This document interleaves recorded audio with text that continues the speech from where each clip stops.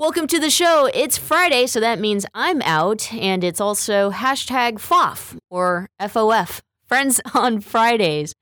This Friday, we will broadcast John Zipperer's Week to Week show.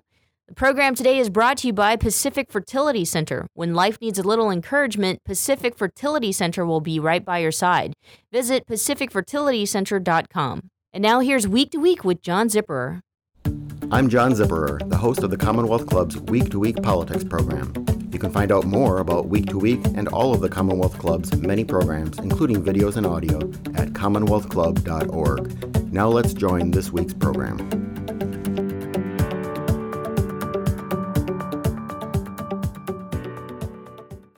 Welcome to Week, the political roundtable from the Commonwealth Club of California for Monday, May 16th, 2016.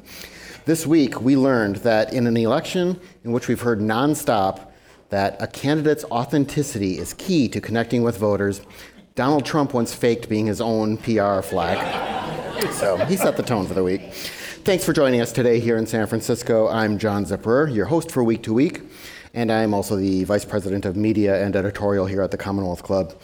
On today's program, we're going to, of course, talk about the latest presidential news from both parties. And possibly a third party, as well as some state and local election news, Facebook's partisan topics, and other political news.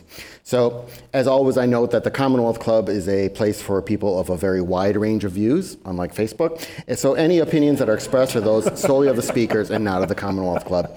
So let's meet our panelists for today. I do need to note, some of you probably saw we were going to have Melissa Cain here. Well, she had a death in the family and could not be here. So our thoughts are with her. We look forward to her being back here on our panel in the future. But we're pleased to have our two panelists today. On the end, I'm going to introduce Mark Barabak. He's back with us. He's a political writer with the Los Angeles Times. You can follow him on Twitter at Mark Z. Barabak. And in the middle is Bill Whalen, a research fellow at the Hoover Institution, and his Twitter handle is Hoover Whalen. So there are question cards spread throughout the room. I think most of you know how we do it here. Write down your question. We'll have someone pick it up, and I will try to answer or ask as many as possible. So let's move on to our roundtable. We're going to, of course, talk about both parties, but let's start with the Republicans. Since we last met here, Donald Trump has locked up the nomination. His two remaining challengers dropped out. So I'm going to start with Bill. What do you make of the way the GOP is coming to terms with this? So there is a phrase that clinical psychologists use called DABDA, D-A-B-D-A. Does anybody know what D-A-B-D-A stands for? It means handling grief, denial, anger, bargaining, depression, acceptance. And I would contend for most Republicans, since about 60% of Republicans are those who had a chance to vote in the Republican primaries and caucuses, vote against Trump. Those 60% are somewhere in the neighborhood of I would suspect, depression and acceptance. And the question is, how long depressed and how quickly to accept? Some Republicans have come around to Trump, some quicker than others, not surprisingly those looking for a job in Washington perhaps in 2017. Others like Paul Ryan, John Kasich, who I was listening to on CNN earlier today, they're holding out. And the question is, what are they holding out for? And I suspect what they're holding out for is a wink and a nod from Trump. The wink and the nod being that what you're getting now, you won't get when I'm president. You, Paul Ryan, are very serious about entitlement reform. Well, as president, I'll do entitlement reform, wink, nod. John Kasich, despite what I've said about the wall and about wanting to deport people, that won't happen. I actually care about people too. Wink, nod. And so it goes. The question is this. When you look at the last election, Mitt Romney lost for a lot of reasons, a lot of self-imposed wounds. The 47% comment, the self-deport comment, strapping the dog to the roof of the car was probably not a good move in retrospect. But he also lost because of a basic exercise in mathematics, 38, 32, and 30. 30% of the vote in 2012 was independents. 32% was Republicans, 38% was Democrats. Romney actually got more independent votes than Obama did, but Romney got 93% of the Republican vote, while Barack Obama got 93% of the 38%. So he won the presidency. So if you're Trump, you have to hope, in addition to doing as well among independents, You have to have less votes by the Democrats and an equal or larger amount of votes by Republicans to narrow the field, and at the same time do as well as Romney. So while Trump talks about not necessarily caring about unity, not needing Republican votes, the reality is he needs them. So this is a long-winded way of saying the dance continues, and will continue way until Cleveland. To keep you in the hot seat, you on this stage called Donald Trump vile. Ooh. This was a few months ago. What stage of grief are you through? I'm definitely in the depression area. I don't think I'm going to get to acceptance. True story, actually, I've been invited to speak at a conference in Mexico in mid-October, and I am actually thinking about a one-way ticket. But no, this ties in a serious issue for Republicans. How are you going to cast a vote in November for this guy? You have to make these calculations. Can I live with Hillary Clinton for 4 to 8 years? If I can't, then I have to cast a vote for Donald Trump, because we're not going to get a third-party candidate. If we do, he or she will not be a serious third-party candidate, could win the presidency. Do I vote then for Donald Trump knowing he'll stop Hillary Clinton? Can I sleep at night knowing I voted for Donald Trump? Do I just look down the ballot and just find some nitwit at the bottom of the ballot and vote for them? Do I write on Mike Barback or John Zipper? What do I do exactly? And I just contend to this hour, there are a lot of Republicans who are struggling with this issue. So, Mark, you have been out on the campaign trail reporting for many months now. What can you tell us about the mood among Republicans? We're talking about Republicans who are in, the depression, anger area. There must be quite a few who are excited. This is upending the cart. Right, and if I could just sort of nip this in the bud here, if there's anyone besides Bill thinking of writing me in as president, if elected, I will not serve. If not, okay, I want to make that very clear, and that now. Well, I think as Bill suggests, it's funny, I just did a story yesterday, it ran yesterday, talking to Republicans in some battleground states, and eventually we're going to get around certainly to the map and talking about the map and the Electoral College, and y'all are sophisticated enough to understand how these things work. And what was striking to me is I talked to a lot of Republicans in battleground states, and you're right, I was out on the trail. I'm happy to talk about my experience. I talked to a lot of Trump voters, went to some Trump rallies. Obviously, a very different sentiment than I got from a lot of activists and people in a lot of these key states. And I'm not telling you anything you don't already know. The polls don't suggest that it's going to be a struggle. It's a very narrow pathway that barring some hugely extraordinary reversal in fortunes, and I'll be the first to tell you that this year has been extraordinary, and it has just thrown everything we thought we knew about politics out the window and defied all the expectations of all the wise people and all the pundits. That said, looking at things as we look at them today in terms of the map, in terms of polls, in terms of anecdotal stuff, in terms of these folks I've spoken to, I think he has a very difficult road to get to the 270 he needs. And again, I talked to folks in places like Ohio and Florida, Colorado, Virginia, states that he needs to win. And there is a lot of resistance, not from Democrats, but these are from partisans, activists, important people. There's a fellow, I don't know if any of you ever heard of Art Pope in North Carolina. He's hugely, probably the single most important Republican donor, strategist person in North Carolina, which is at the top of the list of swing states. And he said he's not going to support Trump. He said, he won't lift a finger to help him. He's going to focus on down ballot races. So Trump faces a lot of problems, separate and aside from those of his own making. Well, I guess they're a result of his own making, but he faces a lot of problems when you start breaking down and getting into the math and the states he needs to win the White House. Now, I know we have actually one of the leaders of the young Republicans in the state in our audience today. I want to ask you two.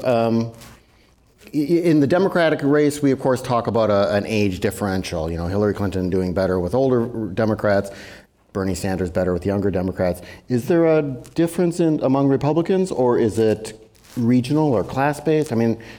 Where does this split between the folks who are, there with a bottle of something really strong to drink and those who are out thinking, yes, finally we've got change? He's referring to my Twitter photo the other day where I put my California ballot up next to a big bottle of bourbon, trying to decide which prompted two responses: either why waste your time on the ballot, or why destroy a good bottle of bourbon. So it's interesting. You look at the Bernie-Hillary race, and I think we'd agree that the divisions tend to be age, largely. Bernie does well under 30, and she does well over about 45 or so. Is that her cutoff? Yeah.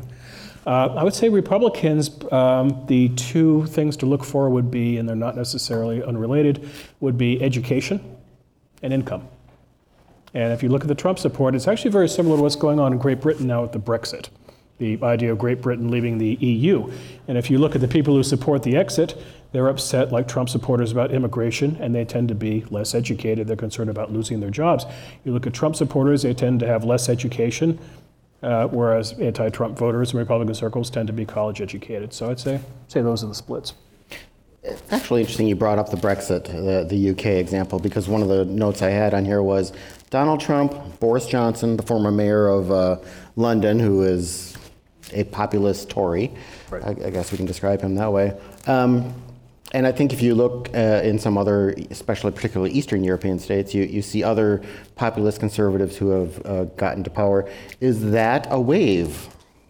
I guess an international wave, that there will be more Donald Trumps, and because again, folks who are not winning in the economy, who are maybe adhering to conservative social values and such, do you think Donald Trump's not a one-off, that he's part of a wider movement that we're seeing? Well, I'll ask you both of you. Yeah. I'm not going to pretend to be any sort of international political expert. I do what I can to understand American politics, but we've seen the same sort of aggrievement.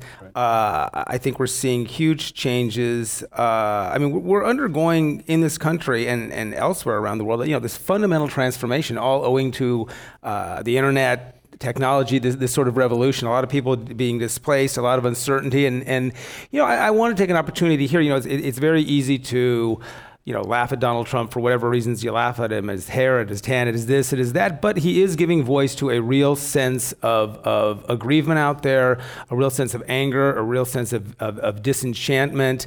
His people, the people who support him are not... They should be listened to, and I think they should be taken seriously. And I think whoever, Democrat or Republican, is elected is going to have to recognize that there is a very real force out there. There's a very real anxiety. There's a lot of unsettlement, and he's speaking to that. I mean, it's not all just reality TV and the flesh and all that. He is speaking to something that's out there. Right. So Bill Kristol, the conservative commentator, former chief of staff to Dan Quayle, and a conservative activist, is in fact going to be at the Commonwealth Club in June. He is also leading, or one of the leaders of, an effort among some Republicans to draft a third-party candidate to try to, do what, Bill? I mean, do you know what their hope is? Well, that's actually a good question, because when we talk about a third party run by somebody running against Trump, there are different definitions to what a third-party run constitutes. There's the idea of running a third-party candidate and that candidate winning 270 electoral votes and becoming the next president. There is the idea of a third-party candidate running and winning just enough states to deny Hillary Clinton or Donald Trump from getting to 270, at which point what happens to the election? Smart audience, it goes to the House. Or somebody who runs just selectively in a handful of states such as Colorado, Ohio, Wisconsin, not surprisingly, states where Republican senators are in deep trouble, and their purpose is to bump the conservative vote in those states, to get Republicans who are turned off by Trump to get turned on about the election and come out and vote and try to save the Republicans in those states. The problem is, despite these many definitions, there's no horse that we can see right now. The Washington Post wrote a piece about this the other day. They floated various names. General James Mattis, who's a fellow at the Hoover Institution, was among those mentioned. Ben Stas, the senator from Nebraska, was mentioned. Mitt Romney was mentioned. There's just nobody who seems in the position to either, number one, want to do this, or B, really do much damage if they do it. So it's an interesting concept to throw a wonderful wrinkle into it. But for this to really work, you'd have to find somebody willing to do it. And then in addition to having a third-party candidate, you probably would need a fourth-party candidate to pick off votes from the left on the Democratic side to really throw this thing into chaos. Well, and two, I would say it's really sort of a thankless job for whoever would do it, because I think it's pretty safe to say that if there was a third-party candidate, it would almost certainly ensure Hillary Clinton's victory. And if it did, whoever did it would be a pariah, and there goes their 2020 chances. I had a conversation in the course of reporting the swing state story. I was talking to the chairman of the Iowa Republican Party, which, Iowa's going to be pretty important in 2020, one way or the other. And, I can't remember if he brought up Ben Sasse, or I think he might have brought him up unbidden. Ben Sasse being the senator from Nebraska who's sort of gone on this Facebook and Twitter blitz talking about the need for a third party candidate, or at least the need for someone who could speak to conservatives who are disaffected with Donald Trump. And I'm paraphrasing here, but Jeff Kaufman, the chairman, said to me, if he said, forget about never Trump. If he keeps going, it's going to be never Sasse. So if you're looking at 2020, like Ben Sasse might be, like John Kasich may be, there's not a lot of percentage in being seen as the person who put the Republican who put Hillary Clinton in the White House. We'll be back with more here on Friends on Fridays with John Zipperer of Commonwealth Club right after this. Babe, I think we're ready. We're really doing this. Yeah, I'm ready for our family. So where do we start? Starting a family is a team effort, and when life needs a little encouragement, Pacific Fertility Center will be right by your side. As a unified team of the best fertility specialists, guided by the highest ethical standards, Pacific Fertility Center provides patients with compassionate fertility care. Visit pacificfertilitycenter.com. This is a true story about two best friends who fell in love and moved across the country to the city by the bay. After many years of dating, Jen and Jacqueline are now planning their dream wedding. It's a big moment in everyone's life when you say I do, especially when you can make choices for your authentic life and your loved ones too. Congratulations, Jen and Jacqueline. Live your authentic life. A special message brought to you by Weatherford BMW.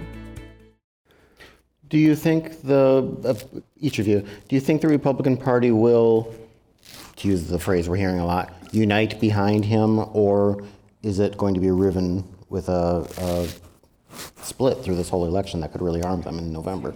I think the party will unify to an extent. I don't think, and that's the big problem. Bill started by talking about the math, and, to win, he needs 90% of Republicans, and I think he's going to have to struggle to get there. You have the rather extraordinary, and, we've seen so much remarkable, unusual, crazy, surprising stuff happens that sometimes you really have to stop back and say, wow, this really is a big deal. The last two sitting Republican presidents basically saying, they're not going to endorse Trump, they're not going to show up at the convention. The Speaker of the House who has yet to endorse the party's nominee. This is truly remarkable and unprecedented stuff. So I guess it depends how you define unite. He's not getting 100% of the Republican vote. Well, no candidate gets 100% of the party vote, but I think he's going to have a very, very hard time getting to that 90%. I think there are a lot of people who, giving them their due for whatever reason, can't bring themselves to vote for Donald Trump and won't vote for Donald Trump. Yeah, the last I looked, he was at about 73% of Republicans right now. And boy, another 20 points is a huge and heavy lift for him. I don't think he's going to get there, which means he needs more independent votes and needs Hillary to underperform among Democrats. But I think in terms of Republican unity, I think those in the establishment, like Paul Ryan, he'll come out and he'll say he supports him, and that'll be the end of the story, and he'll disappear into Wisconsin, go bow hunting or whatever he does in the summer and just kind of stay off the radar. The real interesting thing to watch are the class of 2016 Republican senators out there, the half dozen or so who are in real big trouble.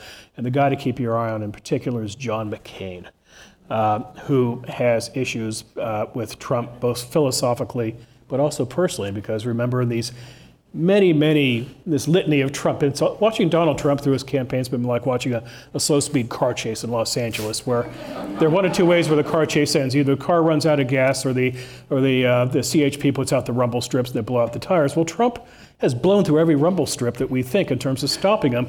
And one of the first ones you might recall is when he mocked John McCain's POW experience and said, I don't like people who surrender, or whatever it was, something like that. Yeah. So for McCain, this is deeply personal. And it's professional because he's been in the Senate for 30 years. He's running for one more term. He's age 80. And he's in trouble. He's about 30% of the vote in Arizona is Hispanic. And the state could go Democratic, and John McCain could be out of a job. So you look at the people in trouble in 2016 in November, they're going to each one have to make individual calls as to what they're going to do with Trump. I'll be glad to wager John McCain never endorses him. I don't think Ross Johnson up in Wisconsin will. Rob Portman is a very good and decent man in Ohio who's in trouble because it's his state for the convention. He has to go. These other senators will blow it off, but he has no choice but to go to Cleveland. He may endorse Trump in some way, but I think the ones who are really in the most political trouble, they're just going to keep their distance from Trump. And you mentioned Ron Johnson in Wisconsin, who today did this. I did a story about 2 weeks ago because I was fascinated by this formulation, and I presume some of you have heard this I'm supporting but I'm not endorsing formulation, which was this remarkable thing. So I called some people who've been around politics for a long time, people like Ken Kachighian, who you know, and others. Have you ever heard anything like this?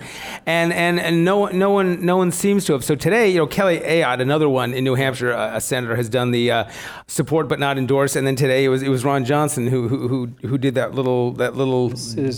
This is saying I smoke but I didn't inhale. Yeah, it's kind of this added to the lexicon of political gymnastics.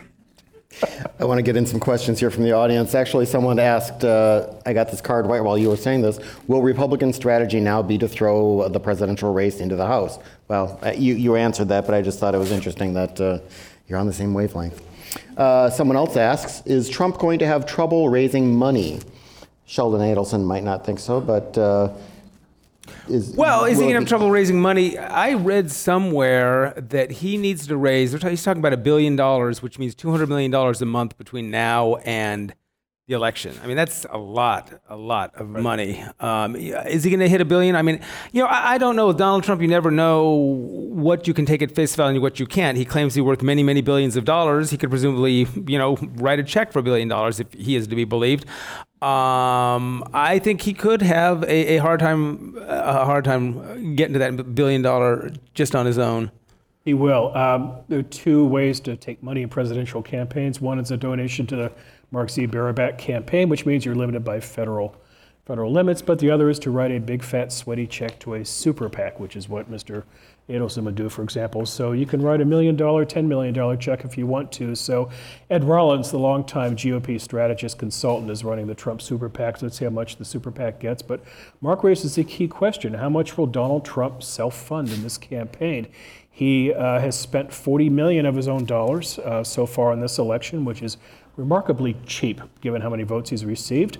We have thought, I suspected, that he was going to do it in the form of a loan to the campaign and then raise money and take the money back so he wouldn't have to spend any of his own. But he announced today, I think, that he will not do that route.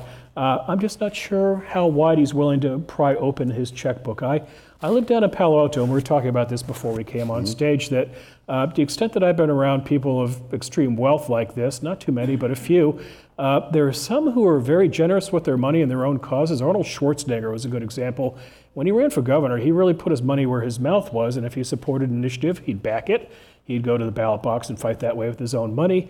Others, like Donald Trump, I think, are kind of that class of people who I go out to lunch with them, and you notice as you're walking away from the table, they grab about 10 Sweet and Lows and put it in their pocket. And so they're rather stingy, shall we say. So I'm not sure how much money Trump wants to spend on himself in this campaign. Well, and if I can just interject, I have a few hobby horses, and one of them is money. I mean, money, if anything, as Bill suggests, Donald Trump spent a relative pittance compared to Jeb Bush and what other people spent. I mean, we're always fascinated with money and how much candidates raise, but it's like poker. You need a certain ante to get to the table, but he who raises the most money does not win. I think Donald Trump will have enough to run a viable campaign. I don't think he necessarily needs to outraise Hillary Clinton. He just needs enough to be a viable candidate. I think he will have that much. So if he falls short of $1 billion, he's not going to lose because he didn't raise enough money, in my assessment. Okay. Someone asks, earlier in the primaries, some states saw a massive increase in voter turnout. Now that Trump is the presumptive nominee, what do you think California's turnout will be on June 7th? Care to predict? I mean, how we were thinking, and we were talking about this earlier, we were thinking that, for once, California will matter in a presidential primary. and in the same day, John Kasich and Ted Cruz head for the hills. So does that mean we're looking for another low level of turnout? Oh no, just the opposite. It'll be a very large turnout. First of all, 2014 was not just bad, it was like drought historically awful in terms of turnout, which is one reason why you have so many ballot measures coming your way in November. It's very easy to qualify ballot measures in this environment. But no, you have a Republican race which has petered out. It's Charlie Brown and the football happened yet again. We got denied our great moment, but still you have Republicans who've signed up for this process. Voting has already been underway since last week, so the people have already been voting. People like me have got their absentee ballots, so you see a large Republican representation, and you're going to see a very large representation on the Democratic side where a majority of the registration is gone. There's still a race going on there, folks, and I see a lot of smiling faces because these tend to be Bernie crowds, right? Let's see a show of hands of the Bernie supporters here. No. They must all be at the basketball game. Congratulations, by the way. This is the one group of San Franciscans that don't care about the Warriors game, I guess. Yeah. But no, there's still a lot of interest and intrigue on the Democratic side. He is not going out without a fight, and you'll see that carried over on June the 7th. But it will not be as grand as it could have been. Yeah, I would agree. I think it's not going to be as big as it would have been, but there is sort of, to use the Warriors, a bandwagon effect. There's a lot of people like me who I will confess who are casual basketball fans who, hey, the Warriors are in there, so I'm going to watch, I'm going to get caught up in it. This is an election season, right? There's a campaign going on and people get caught up, and I think there's a lot of people, even if it doesn't matter, there's still the notion that there's this election going on, here's a chance to go vote and be a part of this. So I agree with Bill. I think it's not going to be as big as it would have been, but I think it's going to be bigger. I think it's going to be pretty decent. And on the Democratic side, just to close out, it is intriguing in this regard. In terms of the last time that California was really relevant to the Republican existence, it mattered for Ronald Reagan in 1976. He needed the votes out here to carry on to the convention that year. He won about 2/3 of the state here. Jerry Ford didn't compete. Reagan was just 2 years from being governor. He was a powerful force out here. 64 is the last time the Republicans really slugged it out in this state in a primary. On the Democratic side, the last time the state was truly relevant was 1968. With the fabled Humphrey, Bobby Kennedy, Gene McCarthy race. And you look at Bernie Sanders right now, and I think there's a question of McCarthyism in California, that Eugene, not Joseph McCarthy. But the question about whether or not Bernie is going to come out here and for a couple of weeks really try to drum up the youth vote and really try to get young people involved for the first time in quite some time in California politics. So it could be a pretty interesting couple of weeks out here. When someone does ask, does Bernie's continued campaigning help Trump? If so, from a Democratic perspective, if so, why doesn't he stop? Well, I think, yes, it does help to the extent that Hillary Clinton has to fight, to use the cliche, sort of a two-front war. She can't pivot completely the general election because that would suggest that she's taking these Bernie supporters for granted, the people she wants to come around to her side. So, yes, to the extent she cannot focus completely and utterly on Donald Trump, it does not help her. Why is he not getting out? I can't speak for him. I think the simplest answer would be that every delegate he wins, every vote he gets makes his hand stronger going into Philadelphia and being able to press for a platform that reflects his views. And we can talk about how important the platform is or is not, but still, it bolsters his case in Philadelphia. And two, he's running for president, and we're talking about Bernie Sanders. When's the last time anyone heard anything about Martin O'Malley? Right? So as long as he's still in there, we're talking about Bernie Sanders. Right. Now in California, lots of folks, I believe it's well over half, vote ahead of time. A show of hands, whether you voted for Bernie or not, who has already voted? I have. For Bernie. Feels the burn. How does that play into, because what you get is a decreasing percentage of people, obviously, who are up for grabs. Yeah. Right. And of course, then we're talking about really the decreasing percentage of the people who are going to be voting for Democrats who are up for grabs. How does that affect perhaps the different constituencies the candidates might be going after? Students, for example.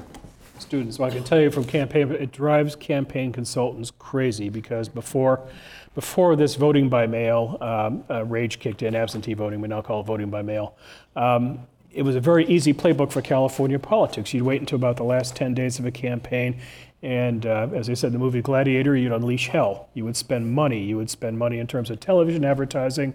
The campaigns would do it. Independent expenditures would do this to kill candidacies or kill initiatives, if you will. Because of early voting now, every major campaign in California quibbles the idea of how early do we spend money.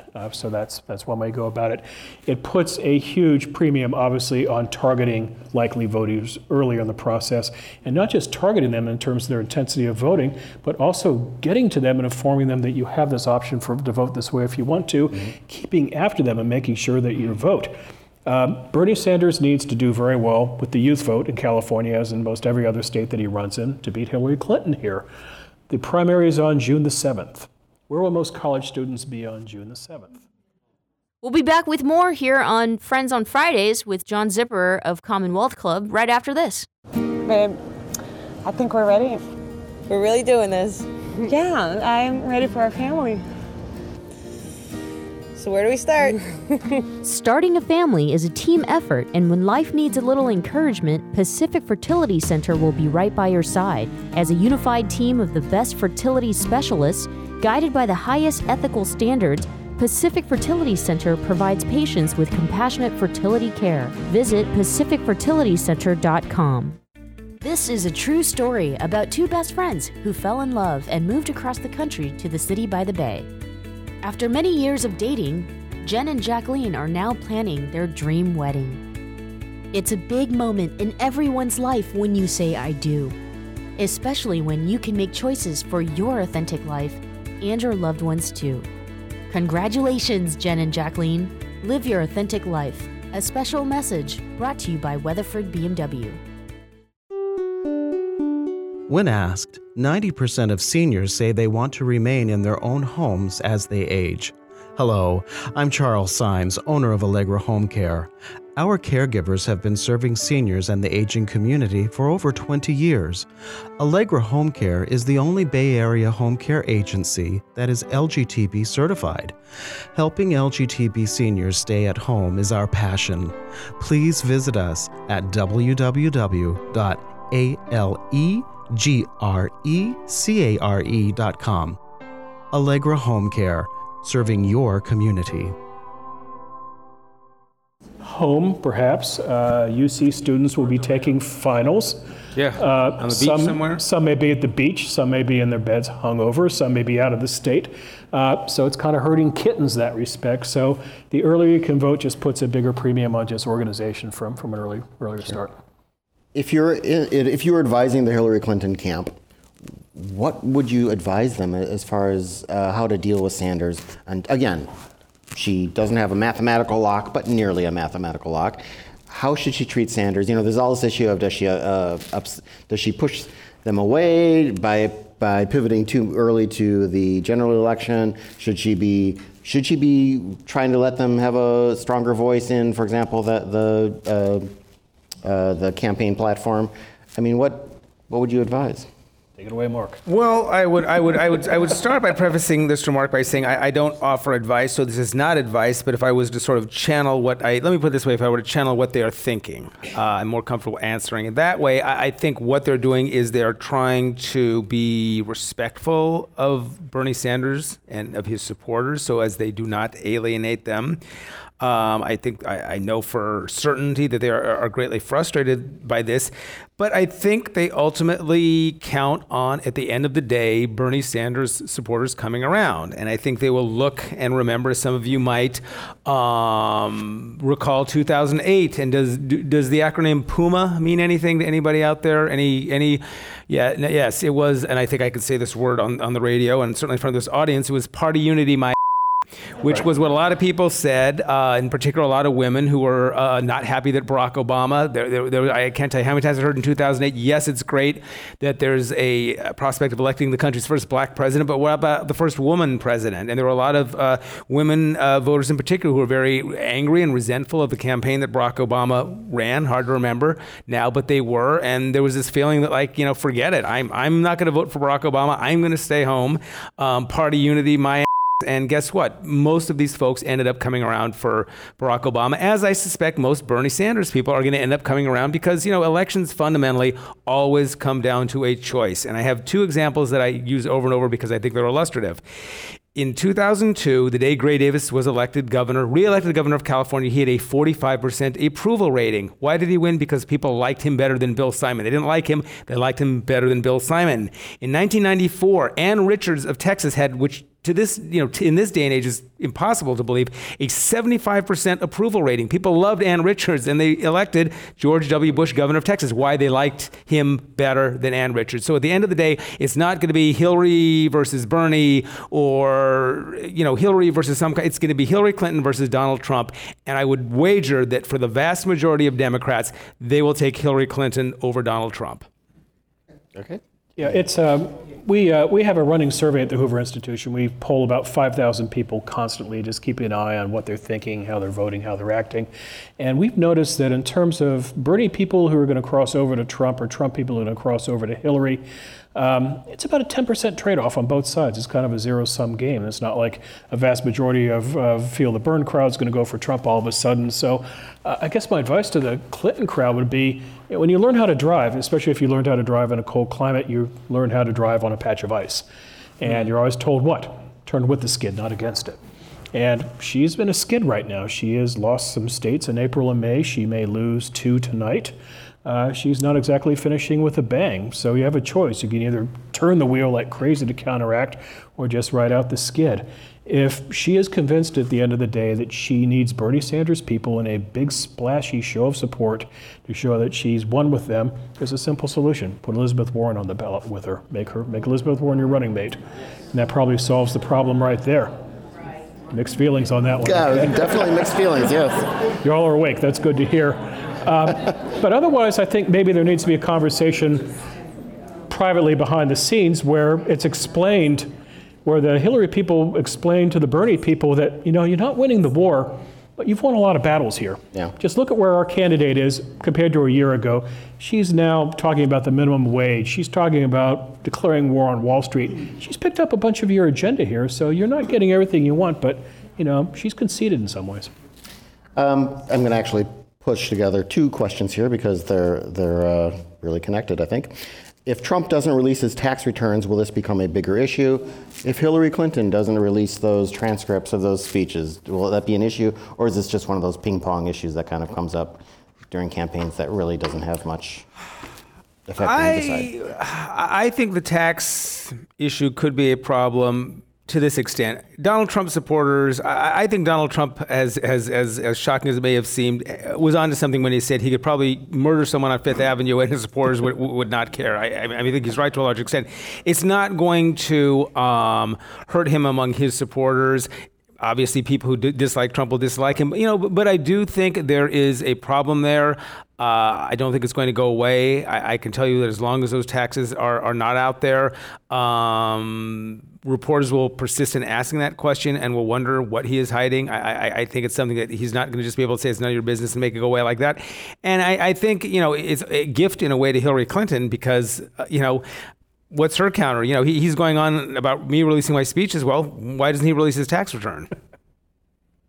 On the other hand, it puts you into this prolonged discussion about transparency and character. And this is what's interesting about the Clinton-Trump matchup at all times. It's like almost back in the Cold War where you have mutually assured destruction. I fire a missile at you, you can fire a missile at me. So I attack you for your tax returns and you respond fire with me about my speech transcripts and all that goes. I'm not so sure if the tax issue is as big as we think. Keep in mind, Trump is making this assumption that I don't have to play by the same set of rules because the rules in this very angry age no longer apply. So I don't have to run a traditional campaign. The various questions the media ask me, I don't have to answer necessarily if I want to. And the American people, they want the economy working. They want something done about ISIS. From his perspective, they want the border secured. They don't give a damn about my taxes. So he just may not budge on us. Okay, let's have some fun. It's time we can talk about vice presidential candidates or people's wish lists. We already talked about the surprisingly popular Elizabeth Warren option. Warren, that would be a good pick. That would be something. Let's start on the Republican side again. John Kasich, the Ohio governor who jumped out of the race about 2 days after he spoke here at the Commonwealth Club. He said today there's no way he didn't want to be Trump's VP. Right. Who are some realistic or who would be some good candidates for him to pair up with? Well, realistic, I think Newt Gingrich would take it. See, they Not like very Newt popular with this Gingrich. crowd, yeah. But How to win the crowd. I'm sorry. Look, I think Newt Gingrich would take it. Okay, hold on. I think Chris Christie would take it. I mean, I don't know. It's a real calculation on someone's part. Right. Again, I think that given his unpopularity, given the very steep odds, if you are a calculating politician, and some may see that as redundant, you look at it and you wonder if you run alongside Donald Trump, do you come out of it looking better or worse? Assuming that he's going, doesn't win. Unlike previous years, I'm not sure that positions you so well for 2020. So I think it's a calculation that anyone has to make. And if it seems like I'm kind of grasping, it's because I don't know. I mean, Donald Trump is such an unconventional candidate. He could go any number of directions. But I would say the two that come to my mind immediately are two who've indicated they're interested in it, and that would be Gingrich and Chris Christie. Christie. Yeah. Bill, what are your thoughts? So Ben Carson, there are about 2 or 3 people who supposedly are leading the vice presidential search, and somewhere it was written that Carson is doing this. He floated a name of 4 or 5 the other day, and I could trump your Newt Gingrich with Sarah Palin. There you go.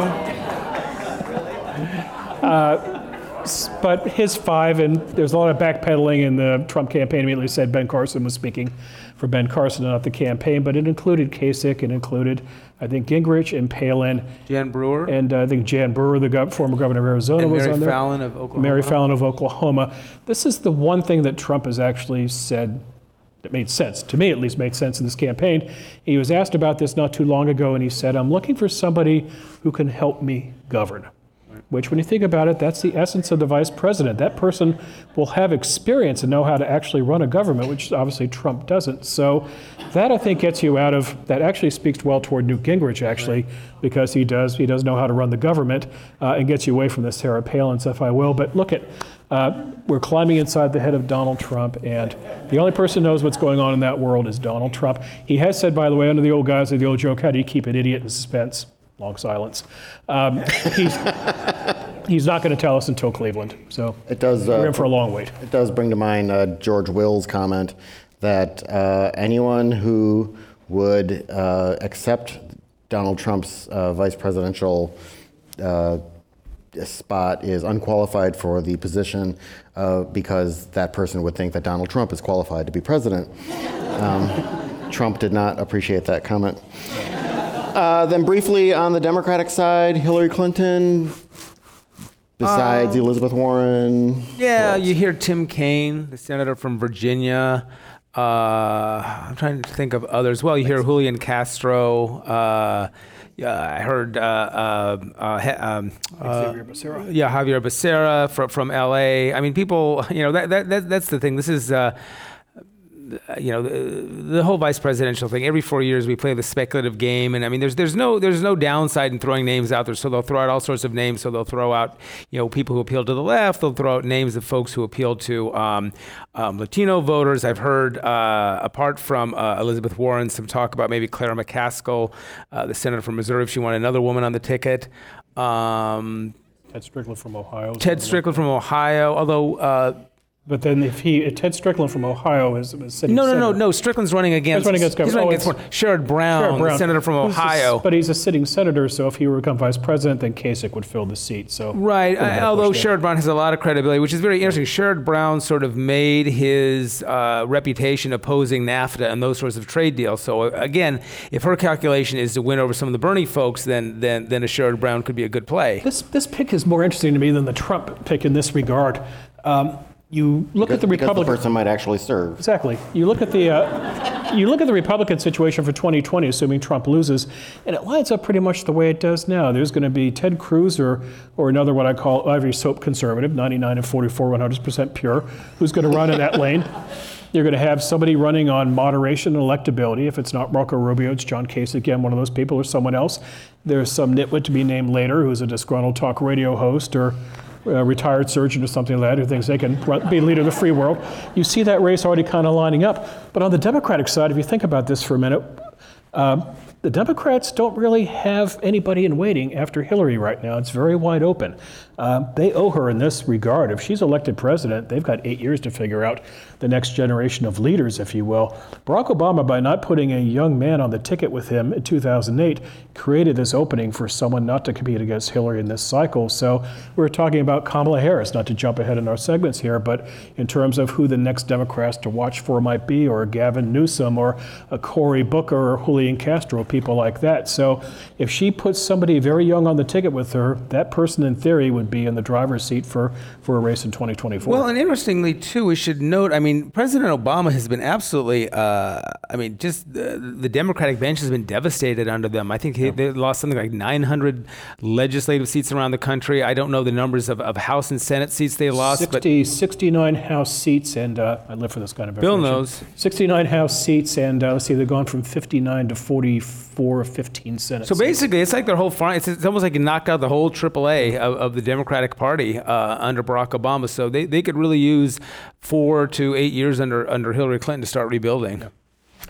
Now, let's move on to our next topic, and I alluded to this in my opening comments, which is Facebook recently faced claims by a former employee, or employees, I think there might have been more than one, that Facebook had hidden or downplayed conservative posts in its trending topics section, and therefore the section tilted to the left. My question for the two of you, start with you, Bill. Does this matter? Does Facebook and for that matter, expand to other big social media, do they affect or reflect politics in this country?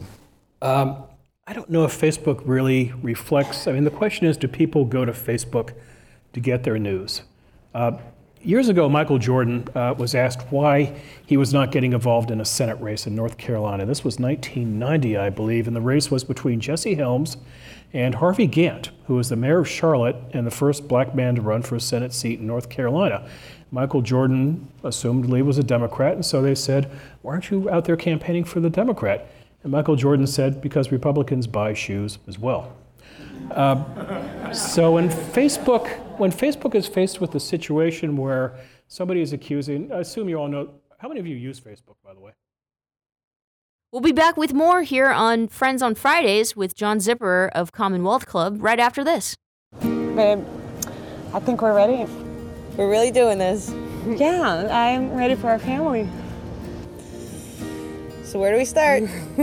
Starting a family is a team effort, and when life needs a little encouragement, Pacific Fertility Center will be right by your side. As a unified team of the best fertility specialists, guided by the highest ethical standards, Pacific Fertility Center provides patients with compassionate fertility care. Visit pacificfertilitycenter.com. How many of you have been on Facebook in the time I've been talking to you? Show of hands. Mark? Facebook is about having people on its system, using its system, clicking through ads, and driving up revenue. Republicans and Democrats use Facebook alike. Liberals and conservatives, they cannot afford to bleed, especially to something which is more, something quicker and more newsier, perhaps, than a Twitter or a Spotify or a Snapchat. So this is trouble for Mark Zuckerberg. But I think the fight here is ultimately, this is about branding. Facebook is famously, as a movie called it, a social network. The last thing that you want to be rebranded as in this day of both political and media polarization is to be called a news operation. So this is why I think they're pushing like crazy against the idea that they are in some way trying to dictate news on their website. Yeah, and I do think, I don't think that elections will be won or decided on Facebook, but I do think it's an interesting phenomenon. I can tell you that they're a huge driver of traffic, and I think it's a revelation to a lot of people that there are editors at Facebook, and the degree to which they push stories out and get information out there, disseminate. I think that's the greatest revelation. I mean, it's interesting though too. I think we've seen sort of this balkanization of the media, and I mean it's so contributed to the division we see on both sides. And I mean it's almost become a cliche now to talk about how people live in these silos where they can just get wake up in the morning and never hear a discouraging word. Skies are not cloudy all day. I mean, you just wake up in the morning and you can turn on MSNBC or or Fox or tune into this left-wing host or that right-wing host and just have a steady diet of it. I don't know to what extent whatever algorithms or whatever Facebook has is negated by the fact that Republicans are posting, Republican posts that their Republican friends read. It may be less in terms of determining the outcome of elections than it is just pushing people even further or deeper, whichever metaphor you want to use, into their silos. If you go from Facebook or MSNBC to a steady diet of your Facebook feed, all showing stuff reaffirming what you already believe, I think that may be the greater consequence. Right, but in terms of, I think, driving news and just influencing the political dialogue, look what's happened. Look what Trump has done in this cycle in terms of using Twitter like a dumpster fire to sort of change the conversation every 2 to 3 days. Look at what Elizabeth Warren has done in the past couple of weeks, getting into a war of tweets against Trump. They understand that this is quick, this is moving, and especially cable news just love to run with this because it's fresh content. And Facebook is just slow compared to that and cannot keep up with them at that pace. Facebook's leader and child billionaire Mark Zuckerberg reportedly is meeting with a group of conservatives, including Glenn Beck.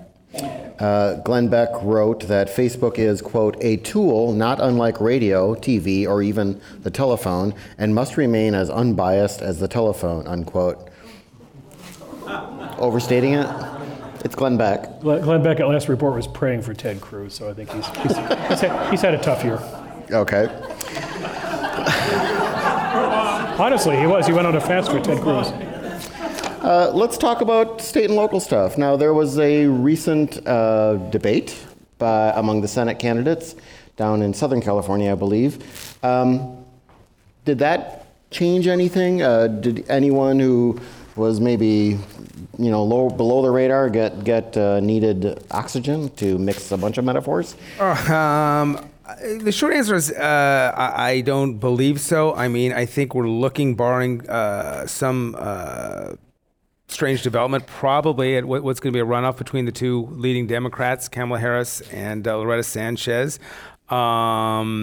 That's just the nature. We've adopted this top two. California's a Democratic state. It's a funny thing because, Bill can go on and perhaps will talking about, the nature of being a U.S. Senator from California and how it's changed over the years. But I mean, it's a huge job. It's a big job, obviously, and it's a job where these people, and I'm going to turn it over to Bill in a second, stay there for a while. It's kind of remarkable how little attention it's gotten. But, not to let metaphors run amok, but I mean, Donald Trump has been this huge force that has just blotted out the sun and just so dominated the political conversation this year, to the detriment of really anyone and anything who's not Donald Trump or running against Donald Trump or involved with Donald Trump. So there's been very, very little notice given. I know we're covering the story. We, not the royal we, the LA Times, we've covered this. We've written extensively about these folks, but there just isn't that much interest or excitement around the Senate race, which, as Bill will tell you, has become, the nature of it's changed a lot. It is. So if you took a snapshot of all the senators up on the podium when Bill Clinton first took the oath of office in 1993, you would see Dianne Feinstein and Barbara Boxer in that photo. California is the only state with the same two senators today as in 1993. 150 senators have come to Washington in the time since Barbara Boxer and Dianne Feinstein have been there. They're the oldest tandem in the United States Senate, a fact that Dianne Feinstein really loves to be reminded of, by the way.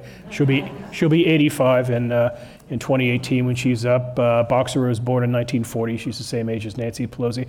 It's a funny contradiction for a state like California, which worships youth and spends more money on youth, be it exercise, diet, or nip tuck, that we have the nation's oldest governor and the nation's oldest senator and the oldest tandem, and the list goes on.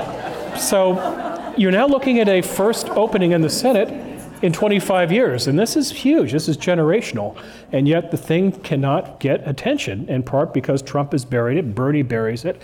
It's also, there's nobody terribly wealthy, terribly crazy in the race who just dominates the news that way. They had a debate, but it's these candidates otherwise are pretty much on milk cartons for the time being. And it's a shame in this regard because California senators too have huge sway. But what Margo's alluding to is Mark and I go back a ways. We both go back to the Washington of, dare I say, in the 1980s. I worked for Pete Wilson when he was the governor of California. Before that, he was a senator from California. He was a senator in a precarious position because he occupied what was called the Jinx seat in California. From 1964 to 1988, whoever the poor SOB was who had that seat was out of a job in 6 years. We kicked senators out after one term. Wilson broke that streak in 1988, but since Boxer and Feinstein have come to the job, being a senator is like a crime. You get 25 years to life. You're set. So it creates this fascinating dynamic. One reason why Dianne Feinstein could run at age 85 for another 6 years is because, besides the fact she's probably in good health, the job is not what it used to be in terms of stress and having to get back to California and fight, because we are a big blue marble now. So I would love to see her date book and see how many days of the year she's actually in California. Not to suggest she's slacking off on the job, but just because her reelection is that easy. So it's different. But this job has huge ramifications, in part because that senator, presumably a Democratic senator, because Mark's right, it probably will be a Democratic runoff. They will be part of what I suspect will be a new Democratic majority with a chance to do things for California. If it's Kamala Harris, you're going to hear a lot of buzz about her as a future big deal in the Democratic Party. So this thing has implications, but right now these people have a hard time getting arrested. Bill, I think this is for you. Is having Bill Clinton a plus or minus for Hillary? Ooh. So let's see. So yesterday she announced that he is going to be in charge of getting the economy rolling. So I think personally you put Bill Clinton and stimulus package in the same sentence, you got problems. But okay, that was bad. I went too far. I'm going to throw out a theory at you, and I don't know if you'll like this or not, but let me just throw it at you. I wonder where Hillary Clinton would be today if, after she had announced that she would not challenge George W. Bush in 2004, if she then announced that she and her husband were divorcing.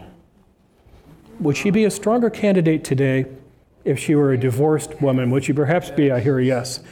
Would she be what, perceived as more independent, a little free from him? She wouldn't have to be defending the greatest hits from the 1990s like NAFTA and the crime bill and those sorts of things. If Hillary had divorced Bill in 2004, would she be in a stronger position politically or be viewed stronger today? So I think the answer to the question is I think he is a mixed bag for her in this cycle. He was a blessing for Barack Obama in 2012. He gave a lights-out speech at that convention. He was a great surrogate candidate. He turned 70 this year. He looks frail. It's not the same strong person you remember. And he has this funny habit, and Mark and his colleagues wonder if this is purposeful or subconscious in some way, of stepping on her message and causing problems for her in some way. So while in theory he's good at turning out the Democratic vote, I just think on balance that maybe he's a little bit more of a liability than an asset these days. Any thoughts, Mark? I think that deployed properly, I think he could be a net plus, because as Bill suggests, I think he's very popular among certain segments of the Democratic Party, and I think he can help rally them. I think fundamentally it's going to come down to a choice between the two of them. Bill Clinton, is a reminder of the 90s and all the baggage that is there. And that was one thing I kept hearing early on, which I don't hear so much anymore. And it goes back to my whole notion about this being a choice between Trump and Clinton, most likely, with all due respect to the Sanders folks. I kept hearing it's like another Clinton and the baggage and the this and that. I don't hear that so much. So obviously Bill Clinton comes with an awful lot of baggage and an awful lot of history. Although, it's interesting. Hillary Clinton was always, I want to be careful how I phrase this because I don't want it to sound wrong, but when she was perceived as somehow the wronged party or the victim, and let's be clear, it was not she who brought how are we going to describe it? The whole Monica Lewinsky, she was a victim in that. She was not a House of Clinton. Yeah, exactly. Well put. It was not she who brought shame on the House of Clinton. So again, I think at the end of the day, Bill Clinton can be a net positive, especially if he could deliver a speech like he did in Charlotte. That was just a terrific speech. And afterwards, people called him the Secretary of Explaining Things, just because he's a remarkable ability, far better than any politician that I've ever covered, I've ever seen, and certainly way more than his wife. And he may be crucial in this regard. If this election turns out to be close, it's going to be close because Donald Trump is giving her problems in Ohio and Pennsylvania and the manufacturing sector, the Rust Belt. She has struggled with Bernie Sanders in terms of explaining what she and her husband did in the 1990s with regard to trade, with regard to the manufacturing sector. Bill Clinton is the only Democrat who can really go in and explain what was done at that time and explain it. He can explain it better than she did. So while there's always a bit of nervousness inside a campaign of having your spouse fight your fights or a surrogate spouse your fights, she may very well need him at the end of the day to really deliver those states in terms of reminding them why they're Democrats in the first place. While you were out on covering the stump speeches and such, did you cover Bill Clinton this year at all yet? Have you been at one of his? Not this year. I'm trying to think if I did any in 2015. I don't think I was at any Bill Clinton events that I can remember. I mean, I've covered him since '90. When he was Arkansas governor, and still, I mean, just still the most remarkable politician I've ever covered. Just, I mean, in his prime, it was I would say it was like, watching Sandy Koufax pitch or Secretary going down the back. I mean, he was just a force of nature, just remarkable. And he has lost his step, and he does look frail, but still, when he can rise to the occasion, he still is a superior politician and way better than his wife. Thank you to our panel, Bill Whalen and Mark Z. Barabak. Thanks to all of you here in San Francisco, everyone listening online and watching TV. Have a great week. We'll see you next time. Thank you for joining us for this week-to-week presentation of a recent Commonwealth Club program. I'm John Zipperer, host of Week to Week, and I invite you to find us online at commonwealthclub.org and follow us on Facebook and Twitter.